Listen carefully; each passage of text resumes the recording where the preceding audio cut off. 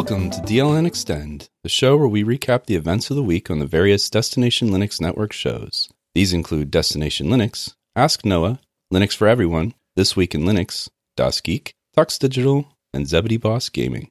I'm Eric, a web technologist, Linux, and open source aficionado, and all-around tech guy. And I'm Nate, a Linux, fitness, and vintage tech enthusiast with an almost unhealthy obsession with the OpenSUSE project. When we launched, we only had an RSS feed, but since then, we've expanded to Apple Podcasts, Google Music Play, Overcast, Pocket Casts, and Spotify, so you should be able to find us wherever you listen to podcasts. And some of those I never even heard of until today. But other people have, and that's what's important. That's right. So as part of some community interaction, I read on the discourse that we have too many choices to interact.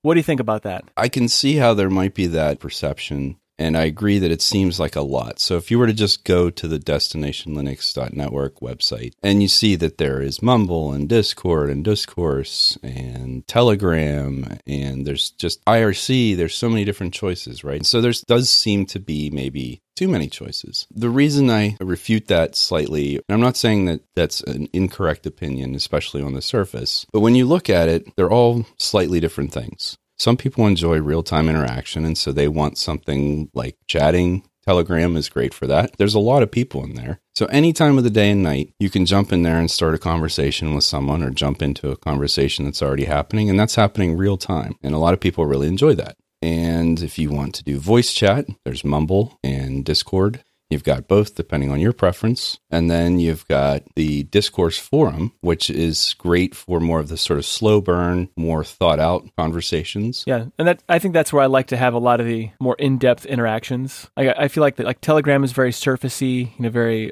superficial discussion. And I think that there's just a better quality of discussion with more thought out comments. Well, and if nothing else, I think you can look at Telegram. Unfortunately, even though there is a search function, there is so much volume of chat in there, and there are multiple conversations happening simultaneously. Sometimes it can be very challenging to keep up with that because, yes, you can search for things if you know exactly what you're looking for, but let's say in a given day's time there's 500 messages, which it might even be more than that. If I come in at the end of the day, the prospect is that I have to then sort of read through all of that. So Telegram for me sometimes is not the greatest option. But if I want to reach out to someone and I want to talk to them in real time, I know I can do that. If there is a conversation happening already, I can jump into it. And those are all good things about Telegram. But in terms of like a discussion, to me, Discourse is so much easier to read because it's threaded. There's single topic conversations usually. And there's also sort of a slow burn to it where I can think about it. I can read something, take the time to consider it, maybe even do some research,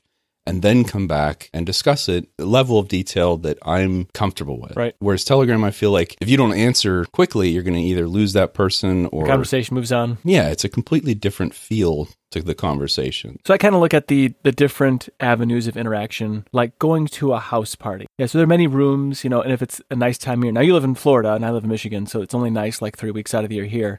But in Florida, you probably have like a back deck or something of that nature, right? We have something fancy called a lanai, which is basically just a screened-in deck area. Because we have bugs in Florida that will hurt you. Right, yeah. You have bugs that require, large implements to get rid of. Yeah, I know. So I have a screened-in back porch, so maybe I have a lanai, I guess. But anyway, so I find that when you go to a house party, there's a conversation going on in the kitchen. There's one in the living room, there's one in the back porch or the front porch, depending on how your house is laid out. And you can kind of move from room to room, see which one has, the conversation. That's, your speed for where you're at that moment. And so I kind of look at these different avenues. Sometimes I'll get on Mumble. Sometimes I will be on Discord, and I will always be monitoring the Discourse, well, almost always, or Telegram. I can kind of move from room to room just based on how I feel. And so it's a nice way to shift into the gear that fits me the best for that moment. And so I like having all these different avenues to interact as opposed to just a few options where your conversation just get drowned out by, the masses. That's kind of how I look at it. Exactly. And so you're also equating that to having space, right? Where you're in a different space. Exactly. Of a house and you're with a different group Yeah. So the opposite of that would be when you're in the main room of a house party and there's music playing and there's 30, 40 people talking all at the same time. And personally, in situations like that, I find it very difficult to hold any kind of meaningful conversation. That's why I tend to gravitate towards things like Discourse, because I would much rather be the guy in the kitchen with two other people having quiet, measured conversation rather than screaming over all those other people. Exactly. That's exactly it. So, but that's us, right? And so other people like engage everybody at once, and that's great. And that's Telegram, and that's Mumble, and that's, the ability to get to people and be with them quickly and at the same time. So I see this less as a possible dilution and more of just offering people the things that they are comfortable with. And also situationally, hey, if someone can help me with this problem I'm having, jump on Mumble and we can just talk it out instead of typing. That's great. That's a perfect use for that. Exactly. That may not be every day or every situation, but it's great to have that. I think if you think about it a little deeper, it makes sense when you put it in those terms. Yeah, I agree. I'm one of those individuals that when things get really loud or busy or whatever, I tend to kind of move toward the back of the room, so I'm not in the middle of it. And I find that in the real busy areas, I tend to kind of move toward the back of the room and I'll just observe. So it's kind of nice having those options where I feel more comfortable interacting. Well, and I will tell you also that while the same people will use all of the services, some people will, there are people that will only come to Discourse, or will only go to Telegram, or will only be on Mumble. And so if you don't have those things, you won't ever see those people.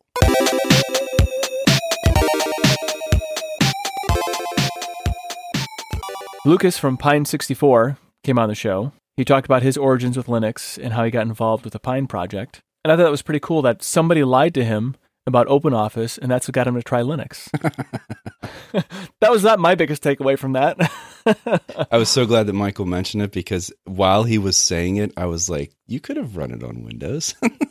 Yeah, I installed OpenOffice for many people on Windows. Oh, I'm pretty sure the first time I tried it on Windows. Yeah, I mean, we all benefit from whoever told that fib all those years ago. Well, we could also say, well, maybe it was his destiny. He was going to discover it anyway, and that would just happen to be the vehicle. It's pretty exciting that he went from being a backer of the Pine64 project to working his way into being part of the project. That was, to me, that's a neat transition. That who would have expected that, really? And I was a backer of the very first Pine64 project. I have it right here by me. Well, you see so many stories like that in the Linux world, honestly, in open source world, and now by extension, hardware serving that same realm. The idea that someone who is such an enthusiast, who happens to have a skill set that fits into that niche or that area of expertise, and because there's such a direct line of communication with these companies, you hit them up on Twitter or wherever you can go and talk to them, and you say, hey, I love this project, and all of a sudden you're having a dialogue, and then they figure out, oh, this person, they're more than just interested in the product. Like, this might be someone who's a good resource for us. We need someone like that. And then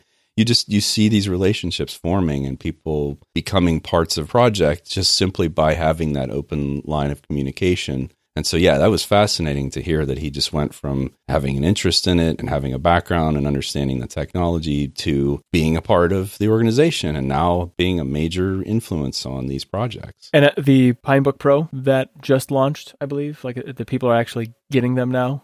Yeah, I actually saw on Twitter that they just announced the next batch should be up for order soon, and they had actually made the claim that they think this is enough. This batch is going to be large enough to satisfy the demand, but they're not entirely sure, and neither am I, honestly, because they seem to sell out pretty quickly. It seems to be. Do you have any hopes of getting one? I'm actually waiting for the time being. I'm more interested in the phone, and I know the tab and the phone are a little further out than that, and I'm not traveling very much, so my need for the Pinebook Pro really isn't there. But I want one anyway. Irrationally, it's like I just want one to have it to play with.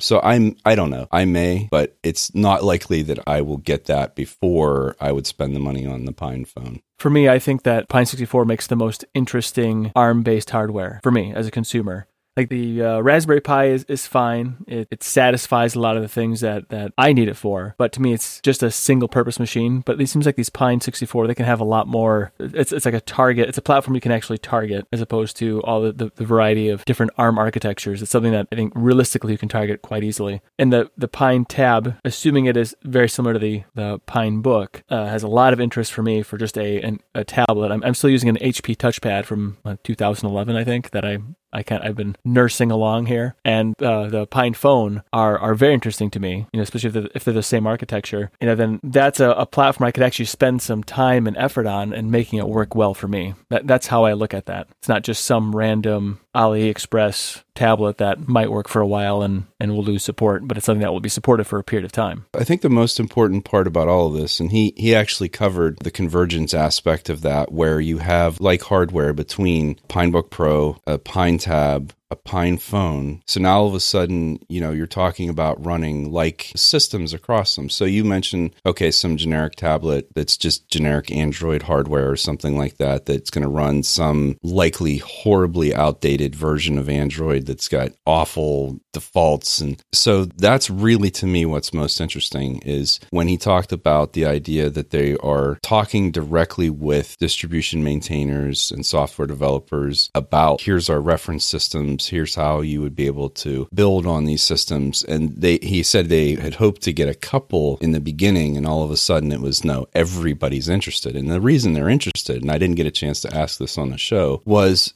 it's like the tail wagging the dog in a lot of ways. I mean, think of it from the standpoint, particularly on the phone side of things. Anyone who's doing a custom ROM or doing any sort of system that wasn't designed for, right? That hardware was built by Samsung, by HTC, by OnePlus, by whoever built that, and they built it for their system, the Android platform most likely, and whatever customizations they made to it to make their systems run better or whatever. And then here comes anyone else that wants to use that hardware, and they basically have to make it work. And not on the terms of a collaborative relationship, but on a completely downstream, just hoping everything's compatible. And there's tremendous difficulty in that.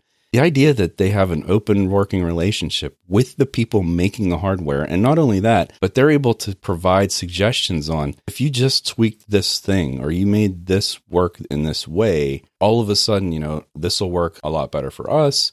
I mean, the idea that these developers have that kind of feedback and that say is really just amazing. And I would have to believe fairly unprecedented. I mean, I'm not the biggest hardware guy, but that is a pretty cool situation. I totally agree. And I think what's also interesting, too, is having played with Android phones, there's that pain that goes into unlocking them or the support falling off or all these other things, and you cannot do anything about it really, except for maybe hope that Lineage has some kind of a hack or workaround or a patch or something for a newer kernel. Otherwise, you're going to be stuck at an old kernel for the life of that piece of hardware, which essentially renders it useless over a period of time. Even if it can perform the tasks, it's just not going to be able to do those tasks because the code is so old. So this looks like some hope for the future of mobile devices that aren't going to be locked down and restricted and forced to be thrown into the recycle bin. Speaking of which, so that's sort of, when he was explaining that, I thought, oh no, this is a blessing and a curse, because now I can distro hop on my phone.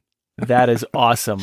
Like, I'm not sure I need that. And I mean, yes, it's great. I will love to have the choice, but good Lord, I have enough trouble as it is on my desktop and my laptop. Like, now all of a sudden it's going to be like, oh, look at that new release of this. And why don't I just, I wonder if I can dual boot my phone. It's going to happen. Well, I think he said you can maybe do the install to an SD card and then be able to run it from that, which I guess if you could do that, then you could literally just swap SD cards, which would be super. If you aren't excited about the prospect of the Pine phone and the idea that these things would be possible, I mean, even just talking about it, like, and for, again, $150, like, I don't get excited about phones. I don't get excited about hardware, but I have to say, like, the more I learn about this and having the chance to talk to Lucas directly and ask some questions that I had on my mind, I mean, going back to the idea of that direct line of communication, like, it's amazing. I am truly, truly excited about the prospect of a handheld device that I could do these things with. Yeah, for me too, it's the first time I've been excited about a mobile device since I got my first Android phone in 2010. I feel like it's a renaissance happening in the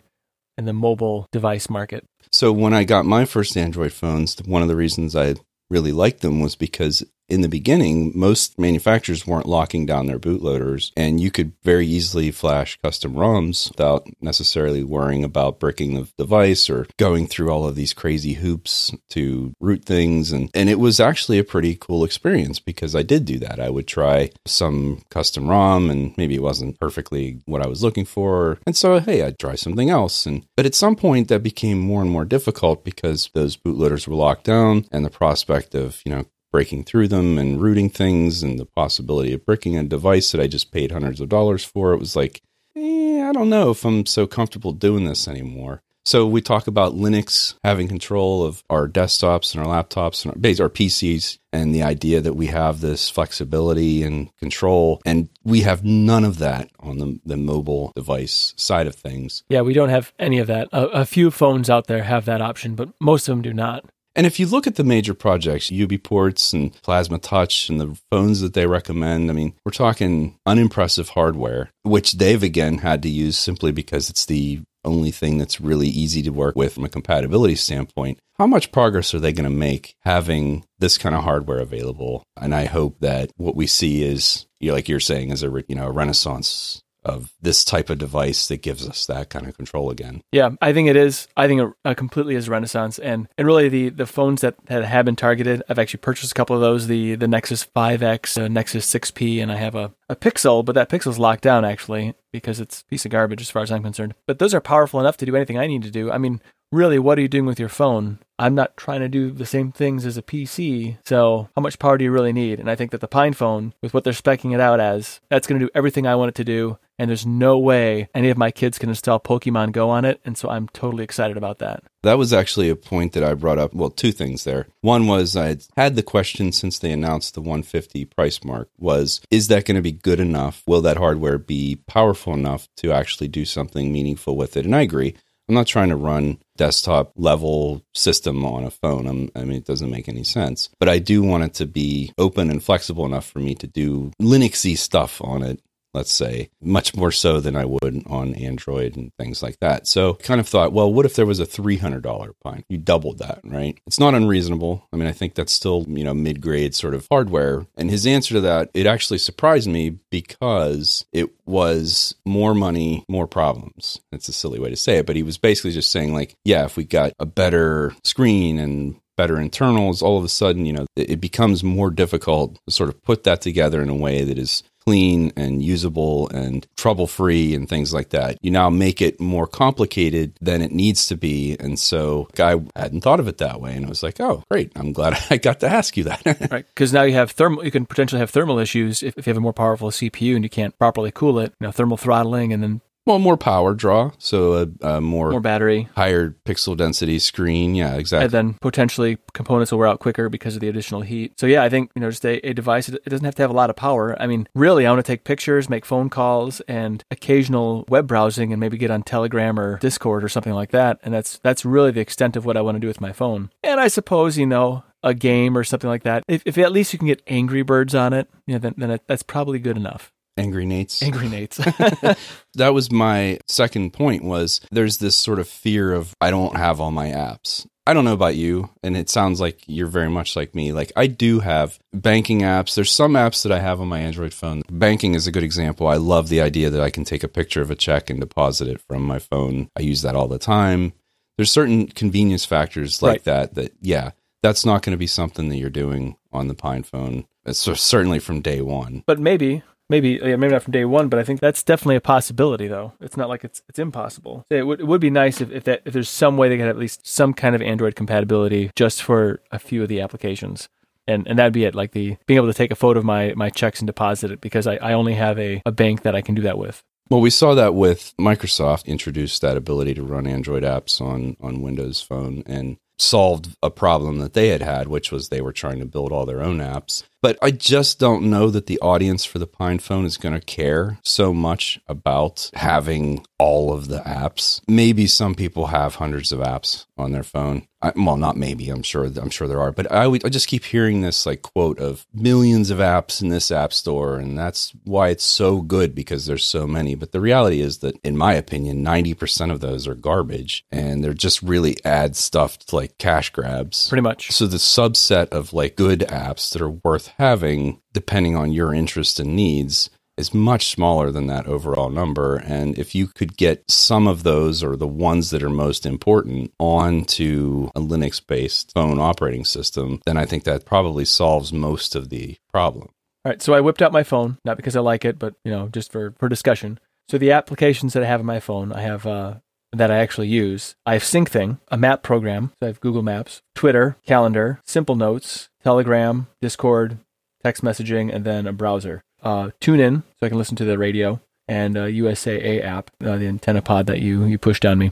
But that's really actually it. I mean, I don't have much of a need. I tend to listen to podcasts more on my computer than I do my phone, especially since I'm working from home as of late. So even the usage of my phone has really dropped as of recently. I think if the browser compatibility is there for audio and video, you could do things like mobile versions of most of the web services that are available. If I could use my microphone and headphones and stuff to communicate, then I'm going to be able to do most of the things I would need to do.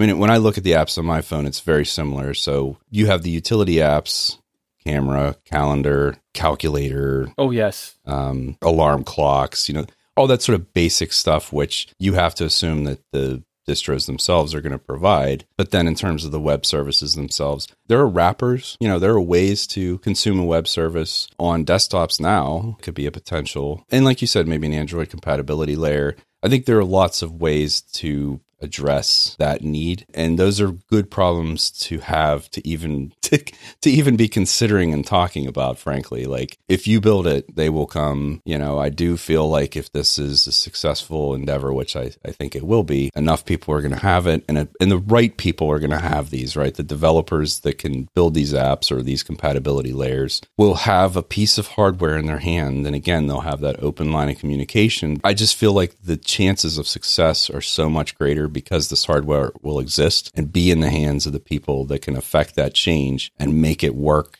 Will it be exactly the same on the same level as Android or iPhone or any, those are the two, right? I don't know. Does it need to be? Frankly, I kind of hope not. Well, yeah. I don't want it to be like Android or iOS. I think those are both garbage. Honestly, they're resource heavy. They're spying on you. Well, maybe not so much iOS, but as we talked about last week with the Pi-hole, we know they're spying on us, polling our devices for information a lot. I don't want that. That's really what I don't want. No matter what comes of this, I think we will be in a better situation from day one, from the standpoint of it being a usable platform that is only going to get better with time and with more people using it, more attention brought to it, and overall just becoming an actual alternative to the two that we have today that we really don't have a choice.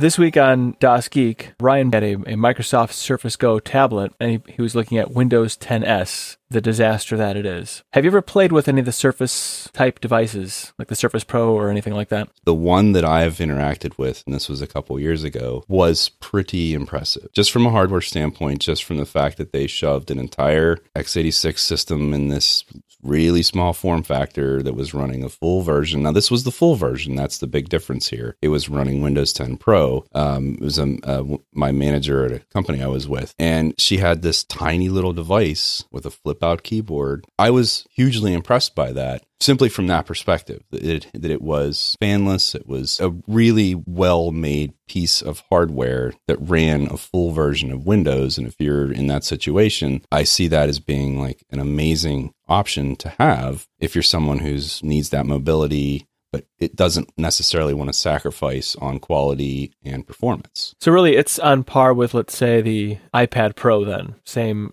kind of device. It's a larger tablet, I would say, with like an 11-inch display, perhaps, maybe 12-inch display. Yeah, absolutely. And they have that flip-out backplate so that it stands up nicely. The screen itself is a nice, bright, high-density screen. It's touch. So yeah, it's definitely like a tablet, but the internals... And you referenced the iPad Pro, the newer ones, absolutely. You're now approaching or at the level of the power of the internals of a laptop. So yes, it's tablet form factor, but the power of the device is such that you really could use it as a laptop replacement. That's interesting because at work today, we had a field trip You ever have those? Have you ever had one of those where you went to another business? You've already made me jealous enough about your job. All right. Well, no, I did not have field trips. Okay. Well, we had a field trip today. Went to, because I'm in the appliance manufacturing business, and went to a local special machine automation manufacturer to try and solve a manufacturing process that we are working on. And I was walking down all these different workstations along the side, one of the walls, and I saw tons of these Surface Pro-like devices. I mean, they were in some kind of a dock or something hooked into large displays and so forth. And I got to thinking, because I saw Ryan's video, and I'm like, well, there's got to be something to these devices. If they're using, these Surface Pros like laptops, I mean, just full-on laptops, there's got to be something to these. I would love to see plasma on one of these and how they would work. If it would work with the pens very well or the touch or whatnot. Obviously I don't want to have the with the Surface Go issues where you can't install something, so maybe a little bit older. But there's something really compelling about maybe not replacing a laptop, but supplementing a laptop. Sometimes I set my workstation down and I don't really want to undock it to go to a meeting or to go to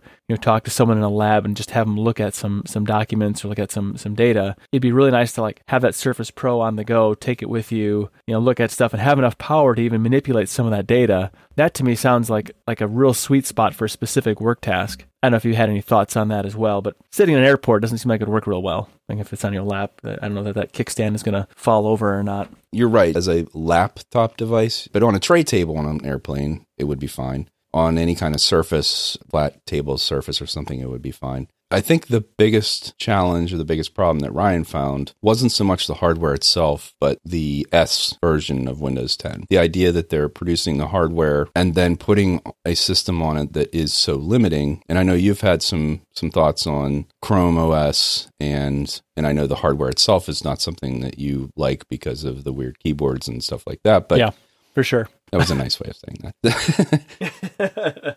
Now, I mentioned this to Adam, and his first response was, well, most people who are going to buy a device like this, especially power users, are going to know that you can pretty easily upgrade S to a full version of Windows. And so you can get around that fairly easily. Now, I don't know if the random consumer is going to know that, or honestly, are they going to care? Because if they like Chromebooks, if they like Android tablets, and to be honest, even iPad and iOS on iPads, it's still a tablet operating system. They're trying to bridge that gap between the mobile device, tablet device, and laptop replacement category. And I don't think they're quite there yet. And I would say that for someone who would use a device like this, if they were happy with S, then fine. But because there is a way to sort of get past that, and it doesn't sound like it's that challenging, that maybe that's not the biggest argument against a device like this, but it certainly is something to consider. That again, it's a capable piece of hardware that the functionality is reduced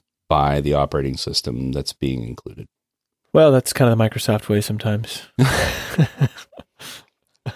I've had on more than one occasion, I buy a device and I'm very underwhelmed with the default layout of that device, be it a phone, a tablet, or whatever. And I kind of put the Surface Go tablet, based on Ryan's video, kind of in that same category. Device with a lot of potential, but encumbered with poor execution of an operating system. It sort of touches on the conversation we had about the Android devices of old that weren't locked down, that you could pretty easily put a different ROM on, where the implementation of Android that they had and their goofy bloatware that they had installed, it was not a great experience, but I didn't care because I knew I could just go get some custom ROM and it didn't matter. It was the hardware that I was interested in, the form factor, the screen, the battery, whatever it was. And I could then take that device and make it my own by using a custom ROM. If you look at it in those terms, if you're interested in the device itself, the Go tablet, and you're interested in Windows, but you weren't interested in Windows 10 S, and you had the ability to then change that, then I think it's much less of an issue.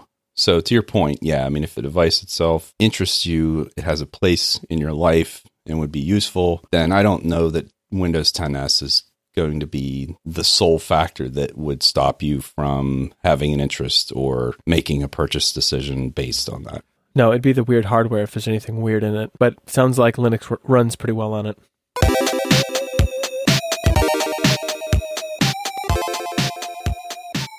So Eric, I know you're a huge GNOME fan. You know what?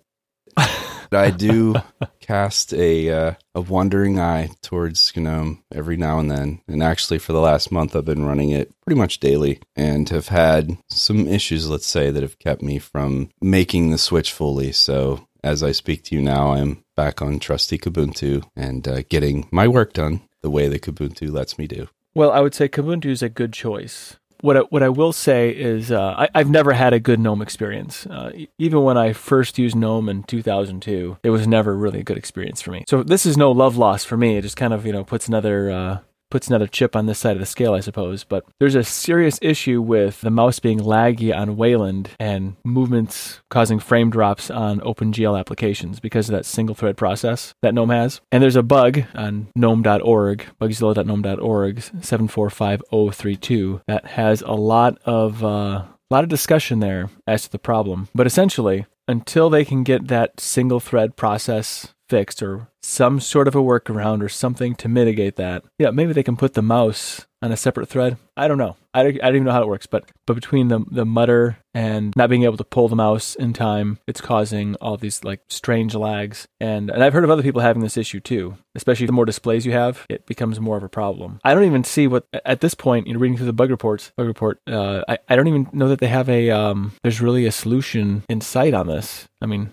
unless if they change fundamentally how GNOME works. And when I said I was running into issues, sadly, that is the limiting factor that I keep coming up against. It isn't performance because 3.34, it runs fine. It's fast, except for it's things like disk activity and those types of interrupts, those system level interrupts. And that's exactly what I was experiencing. So two major factors for me were the performance itself when those things were happening. It wasn't necessarily mouse lag, and I'm not running Wayland, I'm running X. So that's really not the contributing factor in this case for me. It was mainly disk activity. And the behavior I was seeing was that basically my system would stop working. And ironically, it wasn't my mouse. I could freely move the mouse around, but none of the windows would respond. Like it would just sit there and wait until that disk activity stopped, and then it would resume functioning. Is that specific to me? I don't know. I'm on fast SSD disks and NVMe, and I cannot think that it's a true throughput issue because I don't have that on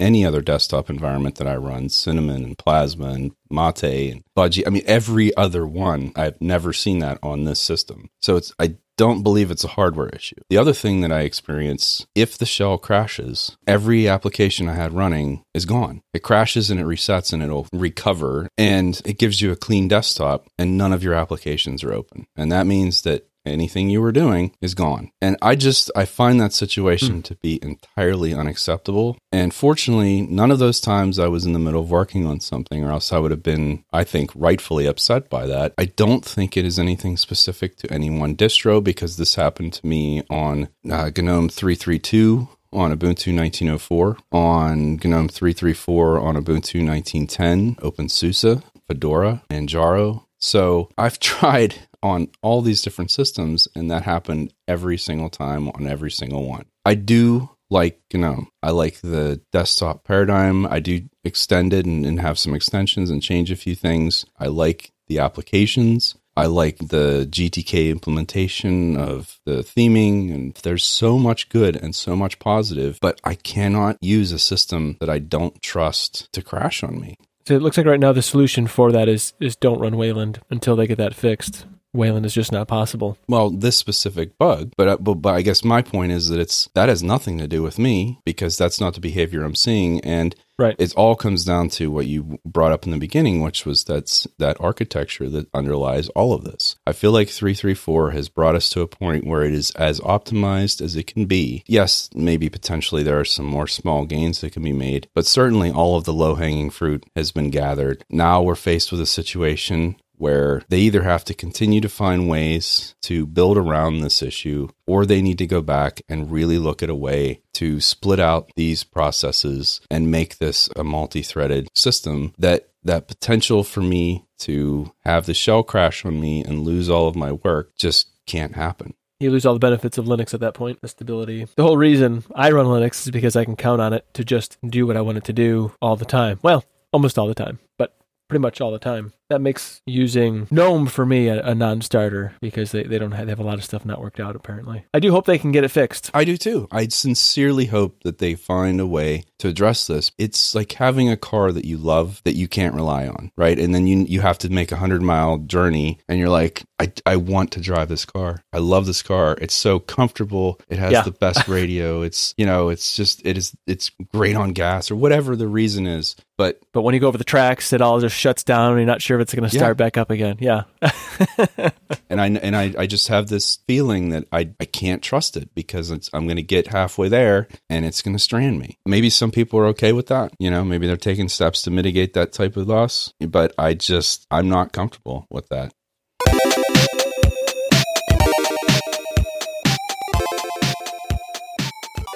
We'd like to continue this discussion with you on Telegram and Discourse, Mumble, or Discord. Visit the DLN website for information on how to connect to the social channels and also on shows and creators at destinationlinux.network.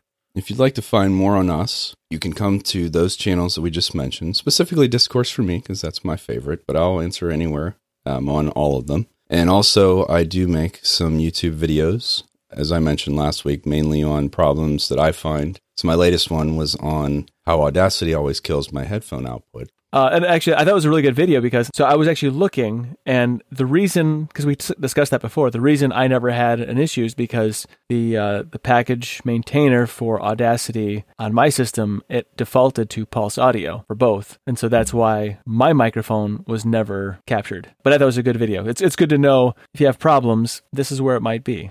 Absolutely. And it is such a silly thing that had I taken the time maybe to dig into it and really understand what was happening, I could have just spotted it and said, oh, well, of course that's happening. But I didn't, and I would just lived with the frustration of it for quite a long time. And so those are the types of videos I like to make. I find a solution to a problem I have, especially one that's been bugging me for a long time. And that was a nice short one. That was like 5-6 minutes long. So I try to keep them short to the point. And so that's where I get my other stuff out there is on YouTube. So check it out if you're interested in that kind of thing. And like you, when I have a problem that I solve, I like to share my solution. However, I'm not as much of a video producer like you, Eric. So I have cubiclenate.com. That's where I have my regular blatherings or problem solving or anything that I'm thinking about or working with in technology. And then I also have, from there, you can get to my podcast, my little thing, and then also what stuff I do put on YouTube as well. But of course, I can also be found on Telegram or Discourse or pretty much any of the social channels. I'm not on Mumble very much, but there are those Friday nights or Saturday nights or Saturday afternoons that you might find me on Mumble. But it's really nice to bounce around to these different social platforms and kind of whatever I'm in the mood for. Sometimes I want pizza, sometimes I just want ice cream, and it's nice to have those options out there. Absolutely. Well, thank you for joining us and taking the time to come and listen to our podcast. We really appreciate it. Oh, wait, did I say that wrong? Appreciate it. Your feedback. So subtle. Yeah, I'm Mr. Smooth. That's right. Your feedback is welcome. We would love to hear about your experiences, not only in the Linux world and Linux community, any of the feedback that you have on this show, and then in particular also the DLN network shows. If you have any ideas for topics, things like that, ways that we can improve the show, we'd love to hear them on all of those channels that we just mentioned. And until next time, I wish you a pleasant week. See yous. Thank you. Sweet.